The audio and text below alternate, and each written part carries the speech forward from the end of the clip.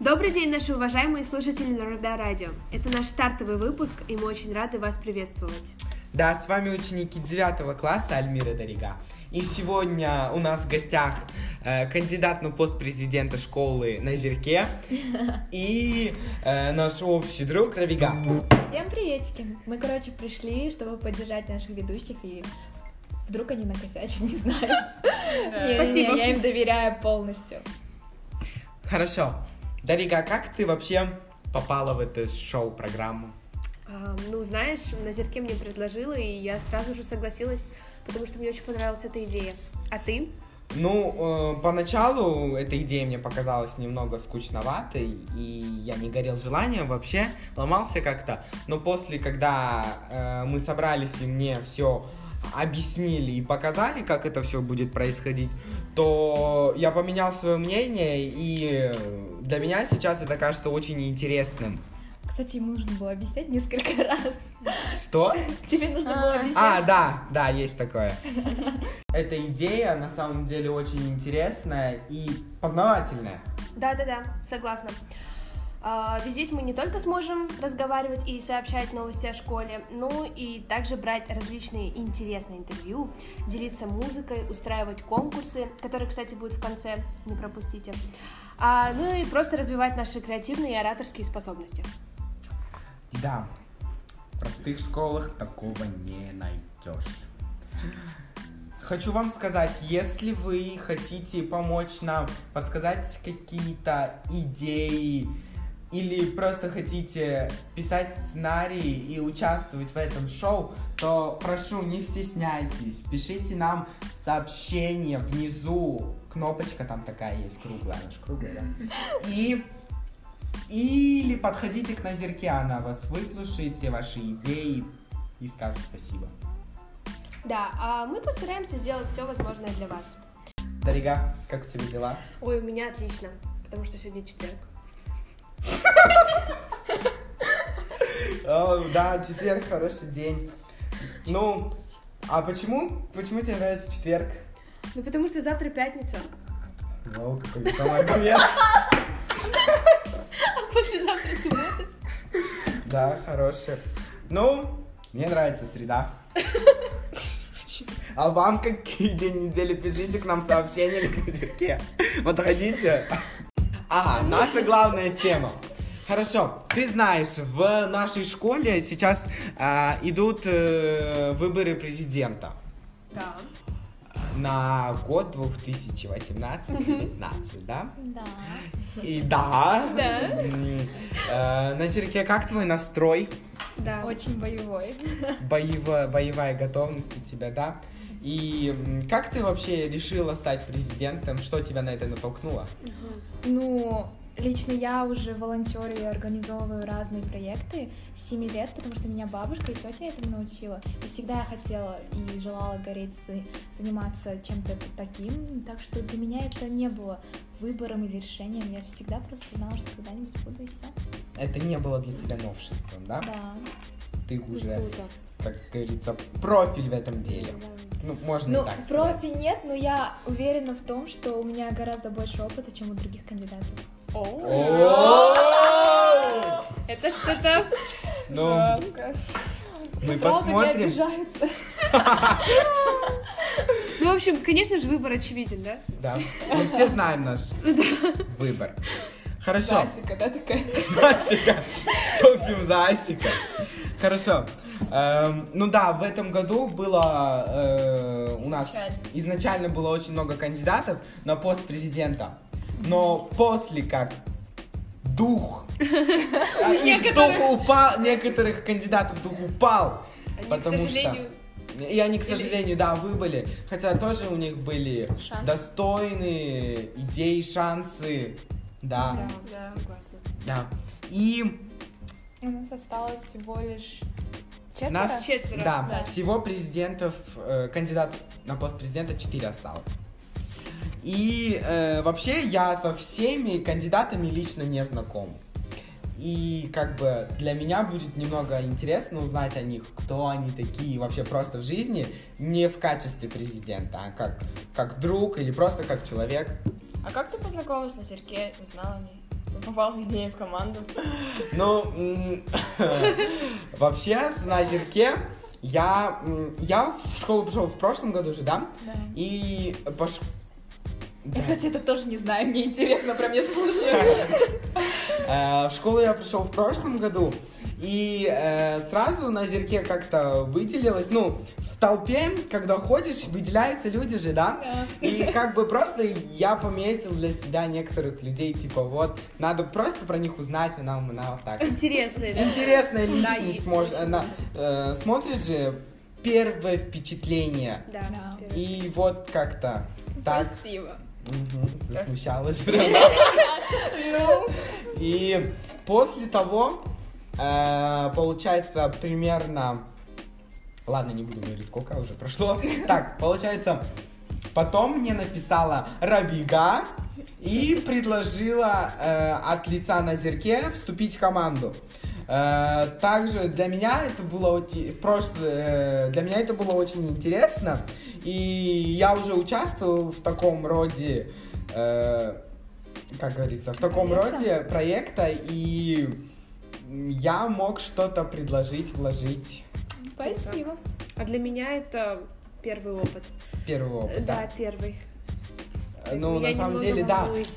именно агитация, представление своего лидера и просто делать что-то полезное для школы, это тоже очень интересно. Да-да. В своем роде ты остаешься, проводишь время, узнаешь людей, новые знакомства, новое общение. Да, спасибо вам большое. Мгм. Хорошо. Давайте Боже. теперь звонить. Мгм. Давайте, да. Хорошо, мы позвоним каждому из кандидатов Да. и предложим им ответить на пару вопросов. Первая у нас с Камилой идет, да? Да, вначале мы позвоним Камиле. Алло, Камила.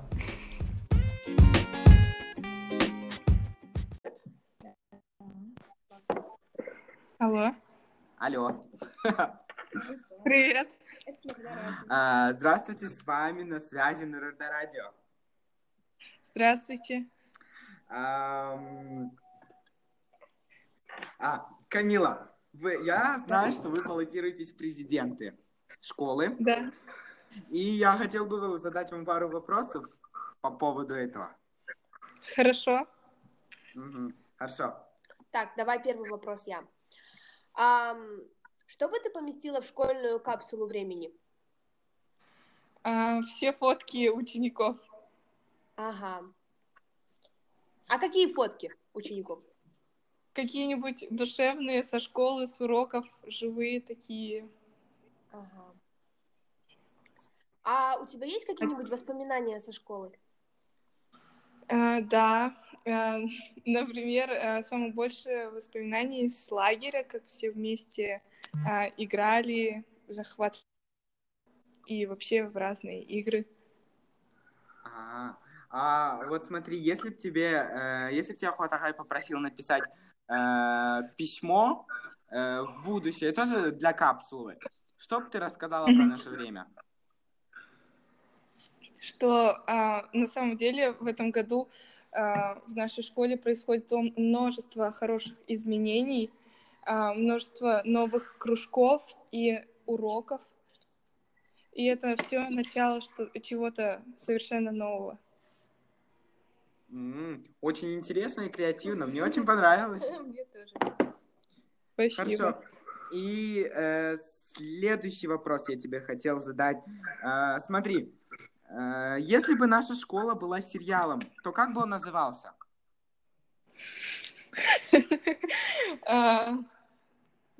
Элита.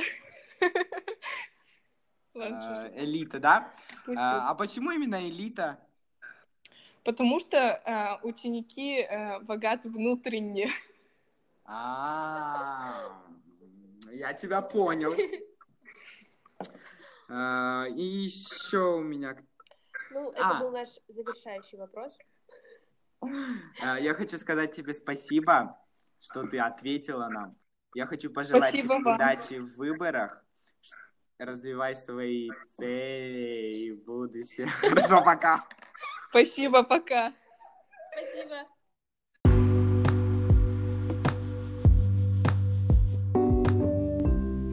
Как тебе Камила? Нет, Камила на самом деле очень интересный человек. Мне тоже. Ее показалось очень интересно. ответы были... Очень интересно. Да, искренне. Да. Да, искренние, потому что на самом деле, когда ты человека ставишь в необычное положение, и тебе нужно быстро сориентироваться, Да, она в этом плане очень... да, она быстро смогла найти ответ и не думала. Так как лично я с ней не знакома, мне Я очень тоже с было ней лично не интересно знаком. послушать ее ответы. Мгм. Так. Следующий Кому наш мы кандидат звоним? это Алмаз. Алмаз. Вот, с ним я тоже не знакома лично. Но он на вид опрятный мальчик. В школе я всегда его... да? Нет, ну просто, что про него можно сказать? Ну, в школе я всегда его вижу веселым. Да, он очень жизнерадостный. Активный. Активно, Во активно. всех играх А еще участвует. я слышала, что он Способен. очень хорошо разбирается в сфере IT. А что Да. можно сказать? Да, очень хорошо. Сейчас в наше время Это очень востребовано. специальность это очень Да. востребовано. Востребовано. А ты как сам в IT? А, Нормально разбираешься? ну, Кем ты вообще хочешь стать? сейчас в 9 классе у нас есть такой предмет, как роботикс. И, ну, в принципе, нормально. Для меня это не прям, что прям нравится, прям вот так. Ну, и интересно, всё. да? Интересно, да, посмотреть, как это работает, все. Но я не горю желанием идти на эти специальности. Но мне кажется, со временем наши цели как-то меняются, допустим. Я Да. хотела стать кем-то, тут я... Да, и тут Поменяла от одного резко. слова может поменяться все, да, Робига? Да. От одного слова может... От одного лишнего слова... Ладно, ничего не буду говорить. Что-то не туда Да, не туда я пошел. Не Ладно, в деле. О чём Хорошо. говорят.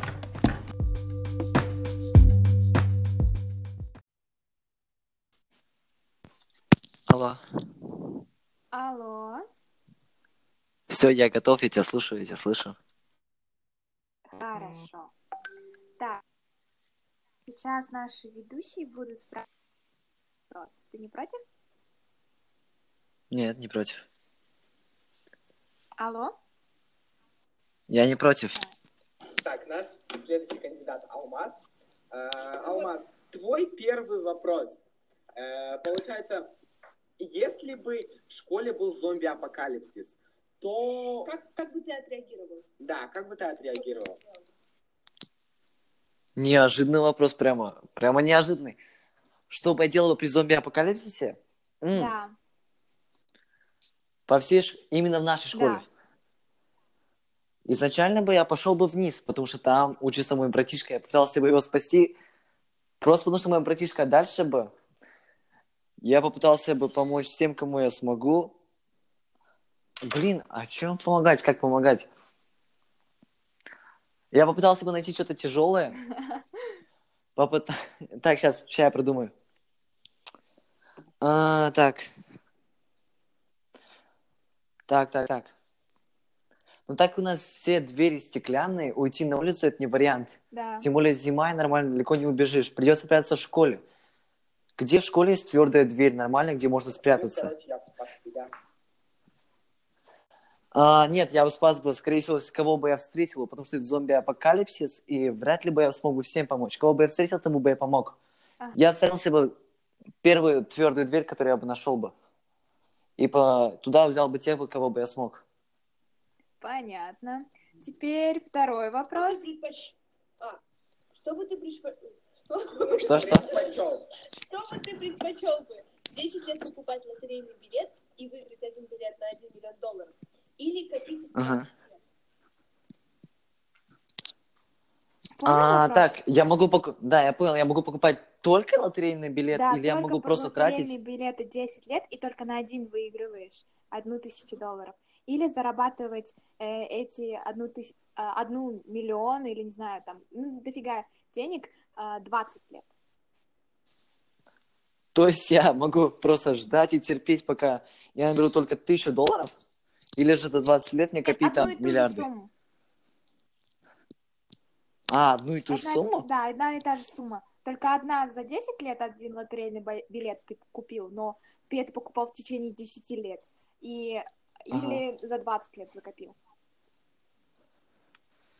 Я бы выбрал бы за 20 лет я накопил, потому что если бы я накопил бы уже 20... работаю как-то. У меня есть какая-то база, значит, у меня есть работа. Я уверен в том, что за 20 лет у меня уже должен был быть какой-то карьерный рост, и у меня была бы зарплата точно не за 20 лет, уже дальше $1000.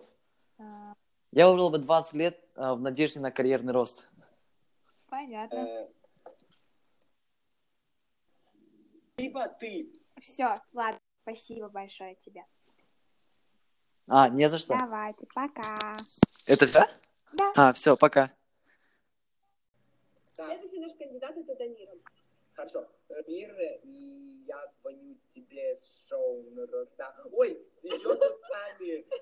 Забыл. Да, ой, забыл. Привет, Дамира. Привет. Мы бы хотели бы задать Да, нет, тебе сейчас. пару вопросов. Я слышал, что ты баллотируешься в президенты школы, да? Да, я баллотируюсь на пост президента. И мы бы хотели тебе задать 2 вопроса. Слушаю. Вот первый вопрос. Если бы у тебя был шанс поместить капсулу времени 5 лет назад нашей школьной, что бы ты положила? Так, в плане, можно еще раз послушать вопрос? То есть А, капсула времени. Да, вот 5 лет назад 5 тебе... лет назад, чтобы мы сейчас это открыли, да, получается? Ну, 5 лет назад, что бы ты туда положила? Так, 5 лет назад я или 5 лет назад, чтобы я сейчас открыла? 5 лет назад ты. Хорошо. Так. Даже не знаю. Можно, да, подумать? Ну ладно, давай, чтобы ты сейчас положила. Хорошо. Если бы открыла не я, то я бы и открыли бы те, кто младше меня.